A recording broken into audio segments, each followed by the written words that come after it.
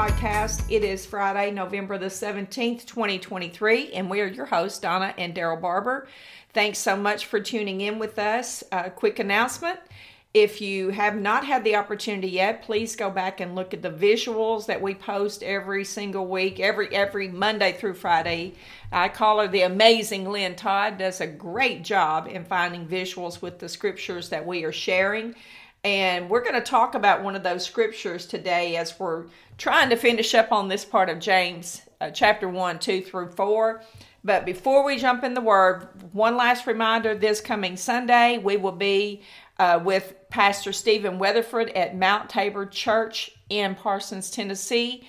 I think it starts at 10:30 a.m. 10:30. Come out and join us. We will going to have a great time in the Lord. If you're in the Lexington area, come on out to Good News Worship Center at 675 Reed Road with Pastors Donnie and Lori Barber. That's right. So come join us somewhere. We've been having some good services over there, and it's because the house is hungry. Yes. You know, the people are hungry for the Word of God and for the things of God, and it's when you got people ready to receive, it's easy to preach. It's easy to preach, yes.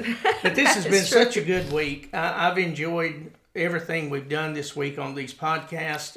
It's been rich, and it's very equipping. And if you hadn't heard it all, you know, I would go back and listen to these and make sure you get them in you, because we're really taking the time to break these words down to really get you to understand how we can be perfect and entire, wanting nothing or lacking nothing. And how you can develop power in you by just knowing what patience is. Absolutely. And I was thinking about that because, we were talking about when we ended yesterday about wanting and what that is, fully entails in that. So before, I've got a scripture I want to read, but I know you had a couple of things you want to share about that before I did that. Well, the thing on wanting, because let me just backtrack just a little bit first, because we finished talking about unforgiveness and areas like that trips us up and keeps the puzzle or the image of Jesus we talked about yesterday. That's one of those different from temptations. Being complete, yes. so people can see that. And,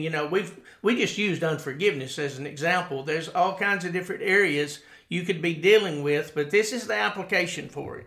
And the thing about it is that happens because you're renewing your mind. You're getting a new way of thinking about things. You're getting a paradigm shift happening in you because you know the power of patience and how it can work in you to set you free from walking in these different areas. And he said when we do that, we would, let me look at the scripture again, we'd be perfect, entire, wanting nothing. So the word wanting here is actually a primary verb that means to leave, or that means intransitively or passively to fail, to be absent, to be destitute, to wanting or lack. In other words, what it's saying, we'll want nothing.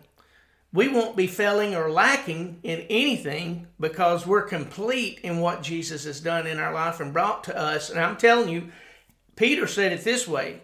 He's already given you everything that pertains to life and godliness. Yes, He's given you a divine nature. Amen. Your promises, exceeding great and precious promises that are there. And all those things already belong to you. So what we're trying to get you to understand through this power of patience is let patience have her perfect work in you. Grow and mature you. Yes. Change. Be willing to change. Be willing to lay things down. Be willing to let the Lord discipline you in areas. And repent.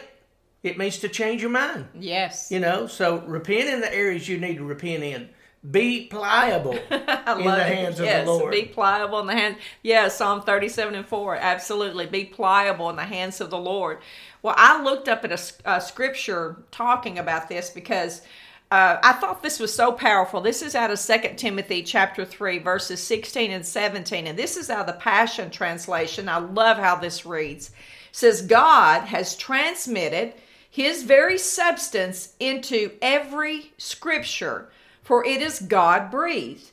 It will empower you by its instruction and correction, giving you the strength to take the right direction and lead you deeper into the path of godliness. Then you will be God's servant, fully mature and perfectly prepared to fulfill any assignment God gives you. That, in a nutshell. Wow, that's so powerful to me. That's the power of the Word at work in us. At work in us, yes. The Word is what, think about it like this. Every time you're putting the Word of God in you and renewing your mind, because we used to wear the bracelets, what would Jesus do? Mm-hmm. This is how you found out what Jesus would do. You see His nature in here. You see the character of who He is in here. The way He dealt with things. The way He dealt with people. And all these. You see all that. But that's the power of the Word of God. Because that Word that's coming into you is, think of it like this. It's like the hands of God that's squeezing you. And forming you and shaping you. The Word's doing that as it comes into you. And let me give you a good example of that. Conviction. Mm-hmm. When the Word starts coming into you, your heart starts getting convicted in certain areas of your life. And it's not always things the Lord wants you not to do. It's changes that He brings about in your life and things that He wants you to do. Yes, that's true. Yes. And both sides of that shape us. Both sides of that form us. It forms the way, even our worldview. That was where I was going to go. It changes the way I see situations. It changes the way I see people.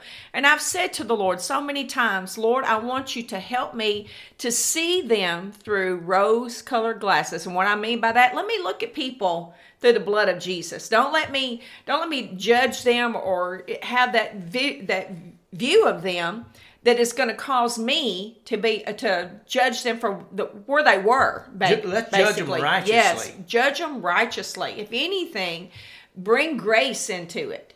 To me, when you do that, you judge them righteously and let them prove it different to you. Yes. Right? Yeah. Because our life tells on us anyway. It sure does. So yes. Why not judge them righteous?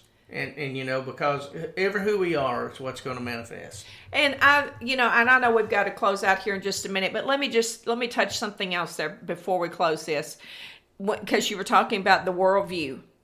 When I began to look at James 1:2-4 and talking about that area of patience, understanding I am going to have these temptations are to come. So that understanding that I'm living in a world, I'm living in this earth, and every situation could be an opportunity for me to grow or mature, or it could be I've already grown and matured in that area, and now I'm empowered to fulfill the assignment that God gives me. Amen. And I'll tell you something. Donna and I have been in about 25 different nations around this world. And one of the things that I can tell you by experience is that people are the same in Thailand, Indonesia, Nicaragua. Haiti. I mean, you name it. Costa Rica. But anywhere you go, it's the same thing with everybody. They want a good family. They want to provide for their family. And they want to have a good life. Yes. And I'm telling you, that's no matter where you go, that's what all of us are looking for. And we find all of those things, and it can be the dream if you let Jesus be the leader of your life. Amen. No matter where you are, it don't change anything. Yeah, that is true. Hey, listen, we've got to close out for the week. We hope every single one of you will have a blessed weekend. Tune back in with us on Monday.